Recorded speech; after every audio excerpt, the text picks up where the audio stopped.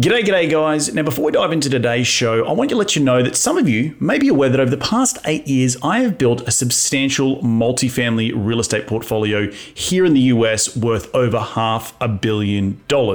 And in that time, my passive investors have received fantastic double-digit returns. And now you too can invest directly into my deals for as little as $50,000. So if you're an interested investor, head over to reedgoosens.com to find out more. That's reedgoosens.com. Now back into the show.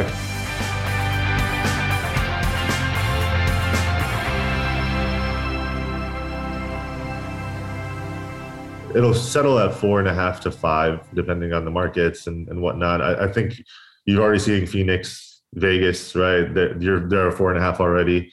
Florida has been a little slow to follow. You're kind of low fours right now, but I want to say everyone wants a 4.5 right now or better. And you know, given where interest rates, where we see the curve going, I think that should be kind of where pricing ends up shaking out. Obviously, unless they decide to keep raising rates more, then that changes. But I feel good about that 4.5 to 5 range.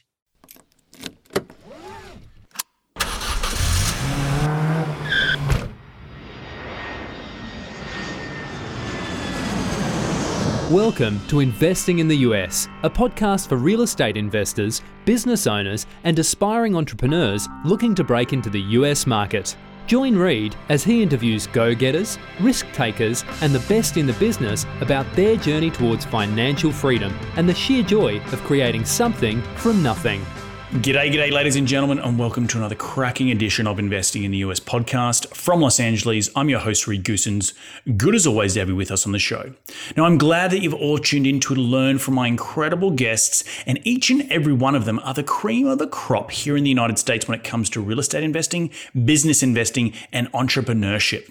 Each show, I try and tease out their incredible stories of how they have successfully created their businesses here in the US, how they've created financial freedom, massive amounts of cash flow, and ultimately created extraordinary lives for themselves and their families. Life by design, as I like to say. Hopefully, these guests will inspire all of my cracking listeners, which are you guys, to get off the couch and go and take massive amounts of action. If these guys can do it, so can you. Now, as you know, I'm all about sharing the knowledge with my loyal listeners, which is you guys, and there's absolutely no BS on this show, just straight into the nuts and bolts. Now, if you do like this show, the easiest way to give back is to give us a review on iTunes, and you can follow me on Facebook and Twitter by searching @ReedGoosens. You can find the show wherever you podcast on iTunes, SoundCloud, Stitcher, and Google Play, but you can also find these episodes up on my YouTube channel. So head over to reedgoosens.com, click on the video link, and it will take you to the video recordings of these podcasts where you can see my ugly mug, but the beautiful faces of my guests each and every week. All right, enough out of me. Let's get cracking and into today's show.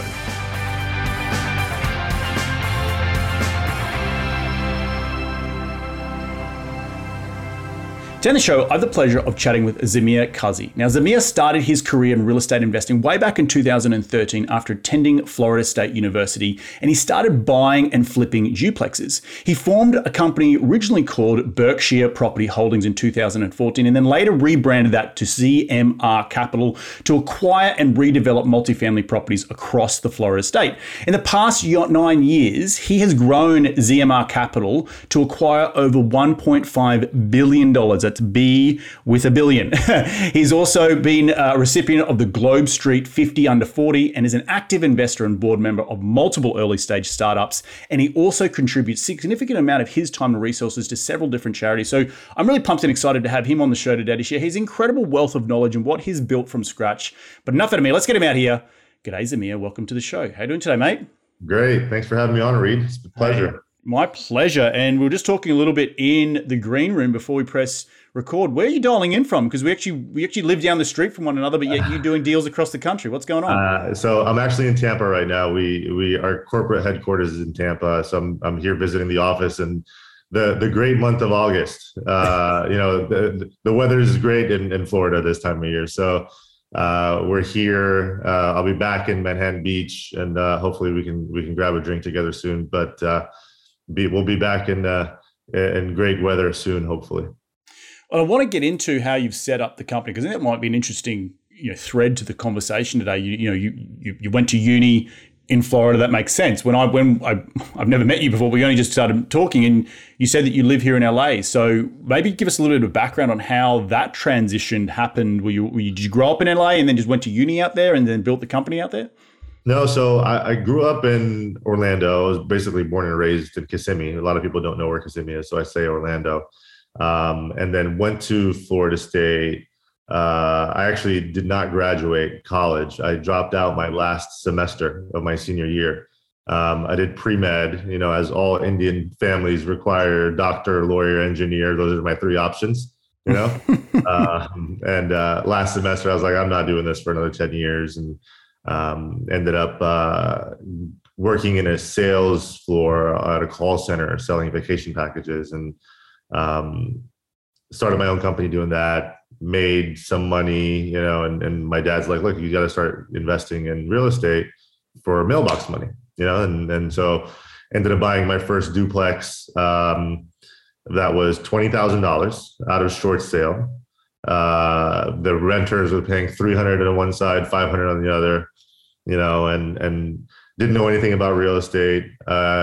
Joined Bigger Pockets, and then went on YouTube and learned how to renovate this thing myself. It took entirely way too long, but I made cabinets from scratch and fixed corners and walls and killed cockroaches, and I was like, man, this is fun, and fixed it up, sold it, and bought the one next door, and then continued doing so. Then I came to LA a few years after on vacation. I was a huge Los Angeles Lakers fan, and I was like, man, the weather is amazing here. I'm not going back, and so ended up moving, and haven't turned back. Love it. Been in LA for about 8 years now. Love it. And so I take you got 2 mobile phones, right? 181 days a year in the state of Florida, right? 181. So that's why I'm doing my time right now in August, right? That's awesome. But mate, rewind the clock and tell me how you made your first ever dollar as a kid here in the US. What's funny is I used to sell, I don't know if you know where Airheads are. Yeah. Yeah. Is that the sour ones? Yeah. So those are the small, those are the Warheads, but the Airheads are like the long, chewy candy. Okay. Yep. And I was probably kindergarten, 5 years old. I was selling those for 25 cents at school, got in trouble, and like, you can't sell candy at school. So then my mom, I bought for my 6th birthday, I wanted a slushie machine. So my mama bought me a slushie machine, and our apartment was right next to a pool. So I would make slushies in the apartment and then walk outside and sell these for $1 to people at the pool. So I've been hustling since I was a kid. Yeah, nice. And your parents moved here from India. Your background is from your heritage is from India originally, right? Yeah, parents are born and raised in India. My mom was born in India but raised in London, and then but first generation American. Awesome. And how was that growing up, being that kid from the immigrant family? Trying to make a name for yourself here in the US. It's tough, right? Because I feel like Indian families, a lot of Indian families want to stay very cultural, right?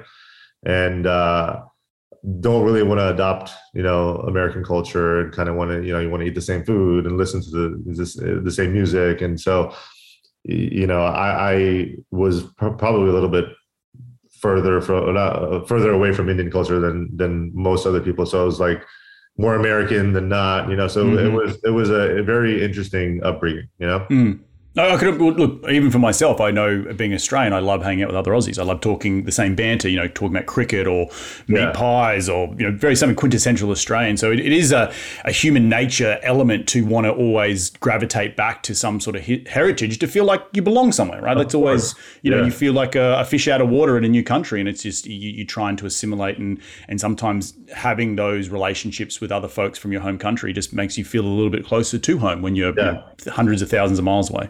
Yeah, I couldn't imagine leaving, my mom, dad, and, going across the world, right? And not knowing anyone. It's got to be just very challenging, right? Right. Yeah. But now walk me through what you've built to date and how that, you mentioned earlier you're a sales guy, you got the bug by by buying your first property for $20,000. How did you scale it to $1.5 billion? Yeah, it's. I feel like it's been a 10-year overnight story, right? We've been working on this for a long time, maybe longer, so we went from doing the duplexes, that was funded just by my own money, and then we started buying kind of larger deals, but it was, the next deal was a 40-unit deal, right? And that we brought in some friends and family money, but I didn't really grow up with friends or family that had money, so that money tapped out pretty quickly. Then we started, then we bought a 50 unit, sold it, and then bought a 100 unit, and then kind of started doing bigger and bigger deals. And when I got to LA, built a better network of people that I knew and met some really good people, and surrounded myself with one of my friends was a private equity guy, and he's like, look, your returns are great, right? You should really start looking at bigger deals because you can raise some institutional capital, right? And really he was like, look, it's easier to raise 10 million than it is, $100,000 or a couple $1 million if the deal's good. So, started finding some larger deals and used my cold calling background to call 1,000 people, and one hit is a $40 million deal in Atlanta. That was in 2018. And the one of the last of the three groups that I had yet to speak with finally stroked a $15 million check, and that was kind of the beginning of it. But really, I think the inflection point was after we purchased that deal. It was a pretty big, it was 500 units almost, and we needed an asset manager to come in and help us out. So we hired Colt, who was our first hire as asset manager, and they were coming off of he worked at a company that had 20,000 units, and all of a sudden the ownership decided that we don't want to be in real estate anymore, and they started to divest all of their holdings, and I was able to pretty much take 20 people from that company, right? I was just right place, right time, and essentially brought in institutional experience. We had a team. We went from having no one to 20 people, and that really was when we started to take off. And then, I'd say over the last 15 months, we purchased about 1.8 billion in deals. And from May last year, from January to May, we didn't buy one single deal, and then from May to December, we closed on 15 assets, right? And we probably did 10 this year. The natural thing is, I'm an entrepreneur, I'm building a company as well, is how much of a leap of faith was that going and hiring 20 people? Because I'm sure you just didn't have 20 people's worth of salaries for the next 2 years, right? Like you got to look at what's the incomings and what's the outgoings of just asset management fees, construction management fees. Like how do you support all that, and knowing to take the bet that now looking back, you're like, that was a great bet.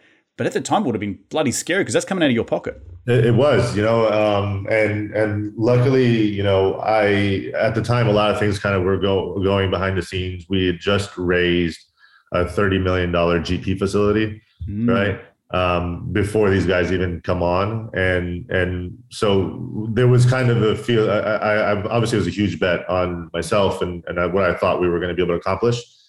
But, we brought on some really strong acquisitions guys that had really great experience in relationships that, I was like, look, we're going to do, I had no idea we were going to do as many deals as we did, right? Like that was just kind of, I couldn't have imagined that. My plan was to do $1 billion over 4 years originally, and we did it within 12 months, wow. It was really like 6 months. And so it was a huge leap of faith. And look, had it not worked out, it could have gone terribly wrong, right?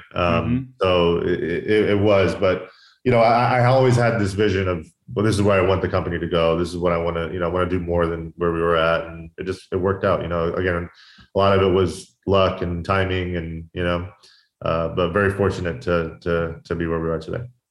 And how quickly does it get to a point, I've observed yourself, I've observed Ashcroft Capital, Tides Equities, some guys that sort of all started around the 2013 mark. and growing quickly. Is there any advice you can have to other people about making sure you don't grow too quickly and get too far out over your skis with just employees or overhead or just buying too many deals and all that sort of stuff?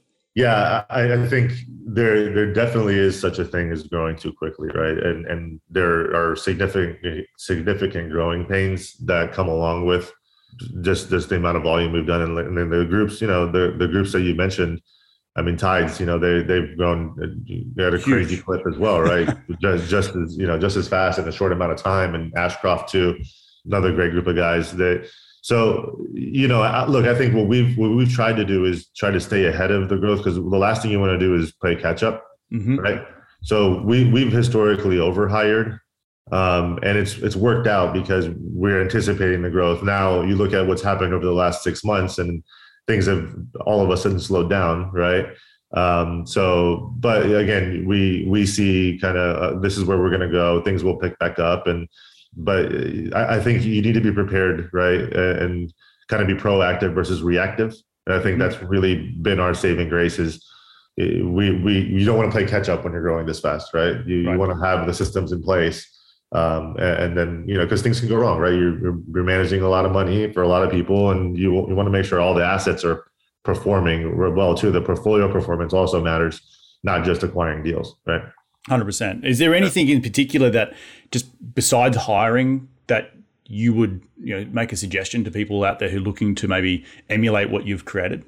I would say finding good opportunities is the most important part, right? Sure. And that's probably the hardest part of our business is things are hyper competitive, right? I would say the relationship part of this business is extremely critical and crucial. And I think just getting out there and meeting as many owners and brokers and, that's the key part, right? Because I truly believe that if you've got a really great opportunity and you're a good operator, right, the rest of the stuff will follow. Right. No, you make money when you buy, but you can lose it pretty quickly through bad management, and that includes property and asset management. So, what's your thoughts on where the market's shifted? Obviously, you bought a ton of real estate in the last 6 months. How have you seen, the sort of the crystal ball, and where do you think we're headed right now? It's funny because I think the shock of interest rates rising is I feel like it's starting to get over, right? Mm-hmm. And it's easy to underwrite where interest rates are going, right? Once you have that, I think things have slowed down, and most of the volatility has been around debt, right? So what I see is, the days of 80% leverage, the guys that are doing that, you're not doing that anymore, right? I think lower leverage is key. You want to probably go agency route. I think the fundamentals of the business are extremely strong, right? And you're still seeing great rent growth and good markets, right? The same markets that you're investing in, right? The sound demographics. Look, and I think in times like this, where interest rates are higher, homeownership becomes a little bit more unaffordable, right?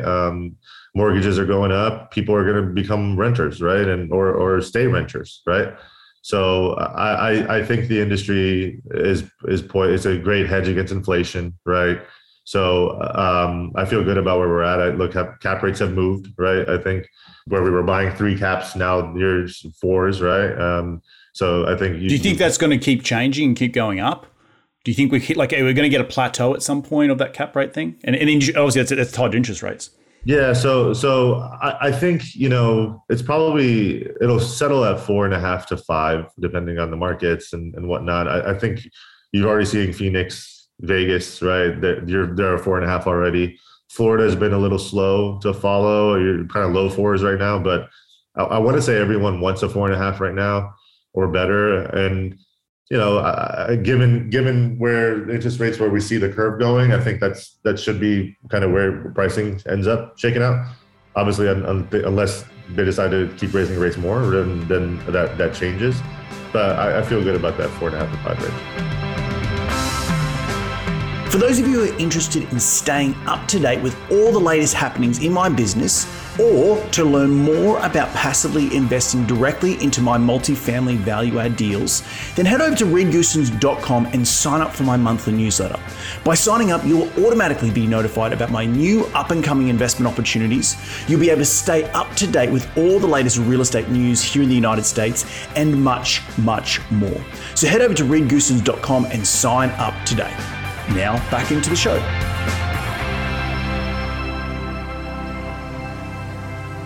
Right. Are you seeing any of the, as a buyer, what you underwrote maybe 6 months ago is now a little bit, what sort of delta have you seen in the price per pound adjustments with that cap rate now sort of expanding a little bit? Yeah, so I'd say pricing's probably down 10 to 15% from where it was 6 months ago. Yeah. Yep. Keep going. Yeah, no. So we're seeing that as a buyer, but also as a seller. We've still been selling throughout these last few months, and I think it's probably fair to say that across the board. Do you think there's any shift in a lot of people's thoughts about just flipping stuff these days? Like in keeping it for a little bit longer term. Are you guys adjusting your models to hold for maybe the true 5 or 6 years rather than flip it in 2.5 to 3?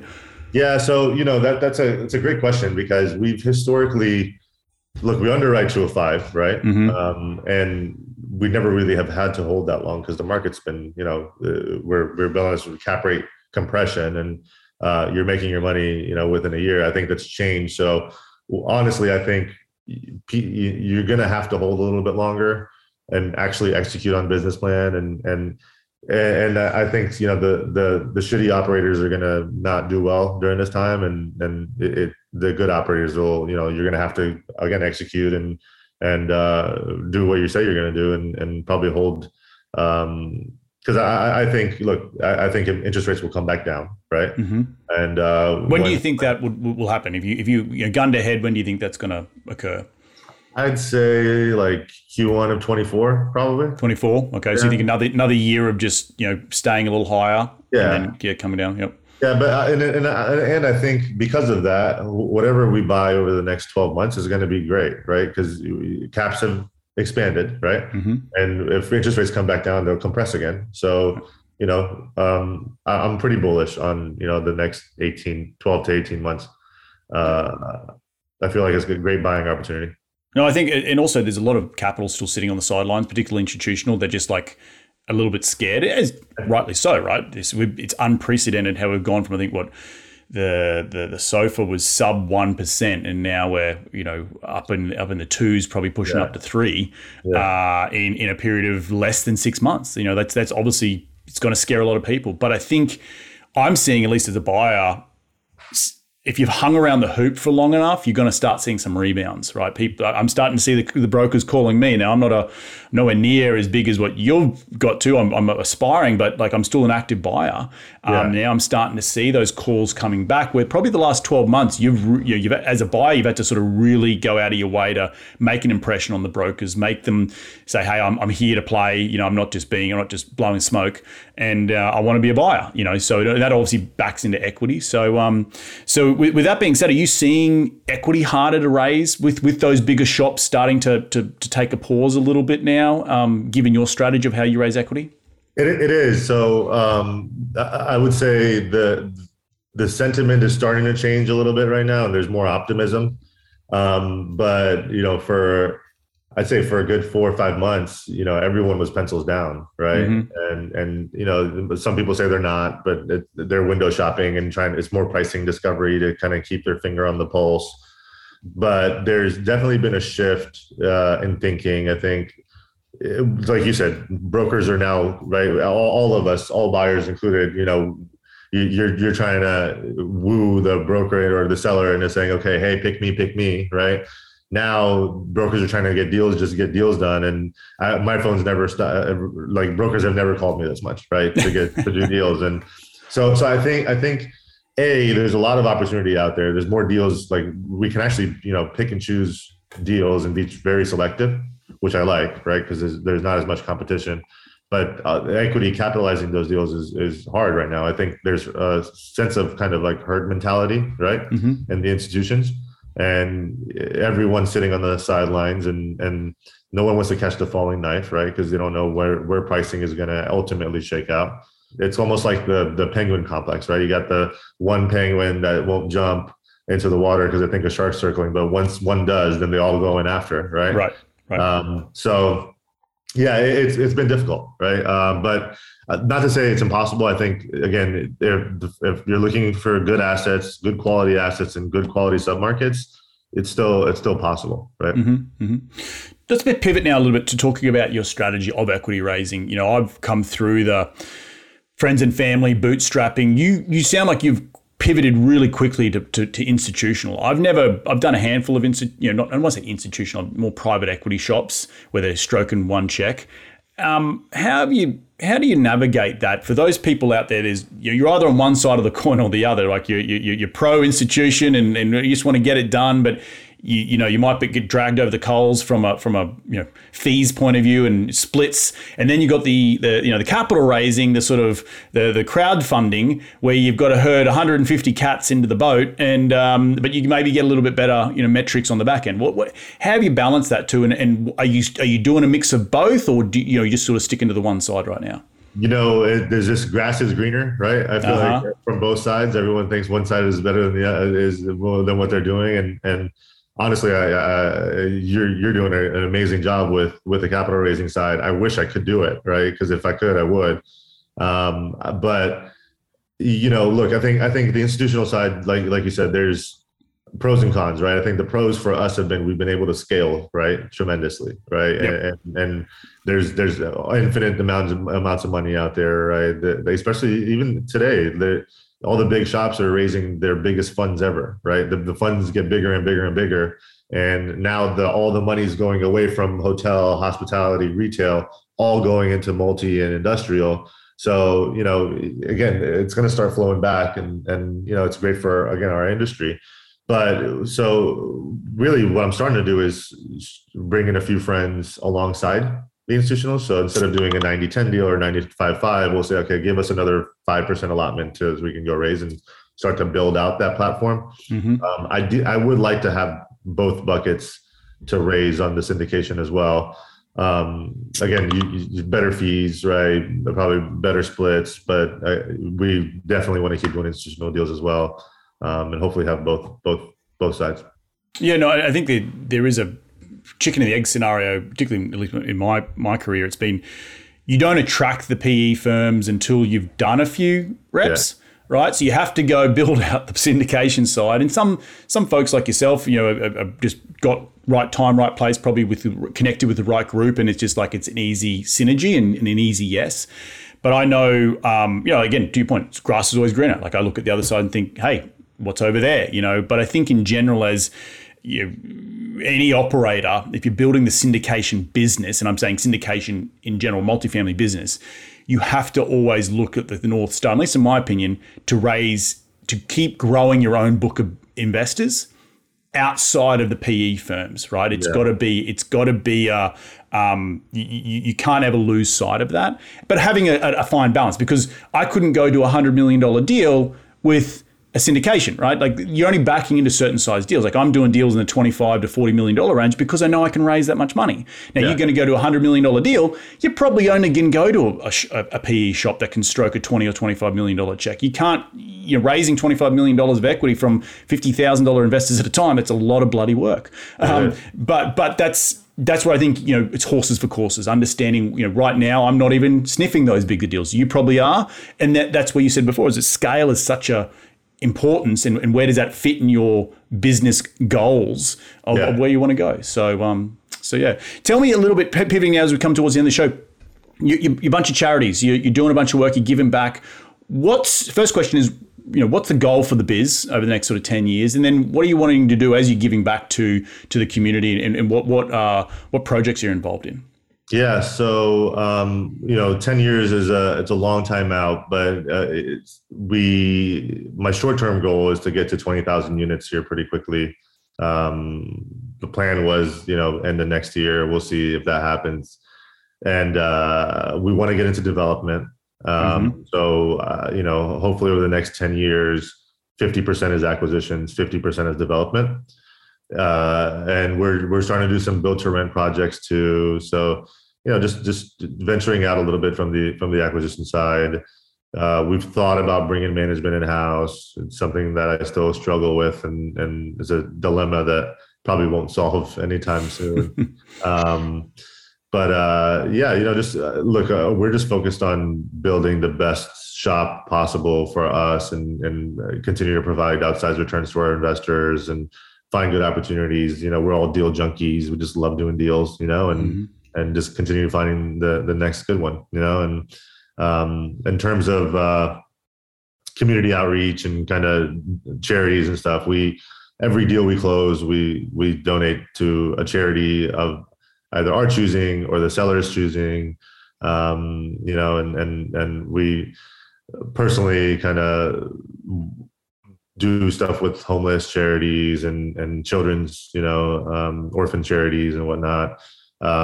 We run a basketball training facility where I'm from, in Kissimmee. And that's another thing that we like to provide and give back to the kids. Growing up, it's expensive, and to kind of give back to the less fortunate and kind of, provide them with 5-star facilities and stuff for free. And, so I played basketball growing up. So it was just something I love to do. And it's a fun pet project. Are you building that or just going renting the space and letting guys come along and just we build it. Oh, wow. That's awesome. Yeah. That's great. So we're gonna build out a couple more now. So we have a paid program where people pay us, and then we have the charity side of it too, where we offer free services. So, but it's caught on. It's caught on, and people love it. The cities love it. So that's great. We'd like to do more of that. Awesome stuff, man. Well, look, at the end of every show, we love to dive into the top 5 investing tips. You ready to get into it? Yeah. Mate, question number 1 is, what's the daily habit you practice to keep on track towards your goals? So I keep a written list of my goals. And I'm kind of OCD about just scratching things off. So if it's on a list for me, I make it a point to get it off that list. But I used to keep, and I still do, my phone screensaver is my big, hairy, audacious goal. Mm-hmm. And, we look at our phones 100 times a day, probably, right? Mm-hmm. So I'm seeing this 100 times a day. And, more often than not, I've achieved those goals. It may take 5 years, may take 10 years, but it's top of mind. That's awesome. Question number 2 is, who's the most influential person in your career to date? That's a good question. So honestly, it was a friend of mine who actually just passed away in October. Heart attack, young guy. Mm-hmm. But one of my best friends was like my brother, and he was actually the guy that was in the private equity world, and he helped me think bigger, right? And start, kind of reaching out to those institutional groups and making connections and, help me kind of build the business. And this is what I had to have in place. And, was a best friend, brother, and mentor. I'm so sorry to hear that, mate. It's life loss like that can really put things into perspective about what you're trying to achieve. Question number 3 is, what's the most influential tool in your business? When I say tool, it could be a journal or a phone that you can't run the business out, or it could be a piece of software that just the business won't exist without that tool. Email, right? I guess. I hear Slack going off in the background earlier. Actually, Slack's. So we were mostly working remote, and most of our team was like, "What is Slack? I don't want to get on this." And now we use it. It's like it is the Bible for us, where all communication goes on Slack. Obviously, your phone, you probably can't do anything these days without your phone, right? That probably might be the most important tool. If I didn't have it, I wouldn't know what to do. But yeah, I think Slack, email, phone. Cool. Awesome stuff, man. Question number 4 is, in one sentence, what's been the biggest failure in your career? What did you learn from that failure? That is a good one. I guess it's not a failure, but this might be kind of, to your point, growing quickly and the world kind of changed overnight a few months ago, and we had, $5 million hard money on deposits, right? And we actually ended up having to walk away. We closed most of those deals, but some of the sellers weren't willing to adjust to get it at the price to where we needed, and we had to end up walking probably from about $2.5 million of deposits. Wow, there's a lot of money, again, it was at one point we had 9 deals under contract at any time. So, this was bound to happen, but it was one of those things where you run so fast and something like this changes, you can kind of get stuck out there. So that was a big, this mentally getting over the fact of, we've been doing so well. We had to, and then having to walk away from that amount of money, it was hard. Right. But look, we are where we are at this point, and we've moved on, and we're back to getting deals done again. So what are you doing differently now? Like, just as a segue from that? I think, times are a little bit different now. So whereas before, like we were talking about, it was, you weren't getting a deal unless you had hard money. It was just it was normal practice, right? That was just the way of the world. Now, I think because of the volatility, you don't need to put up hard money anymore. We're not doing it, right? And I think everyone's okay with that, given where we are with financing and all that. And I think going into deals knowing if we have partners ready to go, right? Versus just kind of, again, it's been on fire, and you usually know if you got a good deal. It's not easy, but you should be able to find a capital partner, right? Now we're probably a little bit more proactive on the front end before even doing that. Shopping around, making sure you've got those soft commits. Yeah, exactly. I think that's even on the syndication side. Like, I'm not taking down a deal until I'm really confident on that equity piece. Yeah. And this current deal we're raising for right now, it's like we are going in parallel. Like, you're raising equity as your DD is going, as you're negotiating the PSA, and then usually by the end of DD, you're freaking 99% confident you're going to get it raised. Right.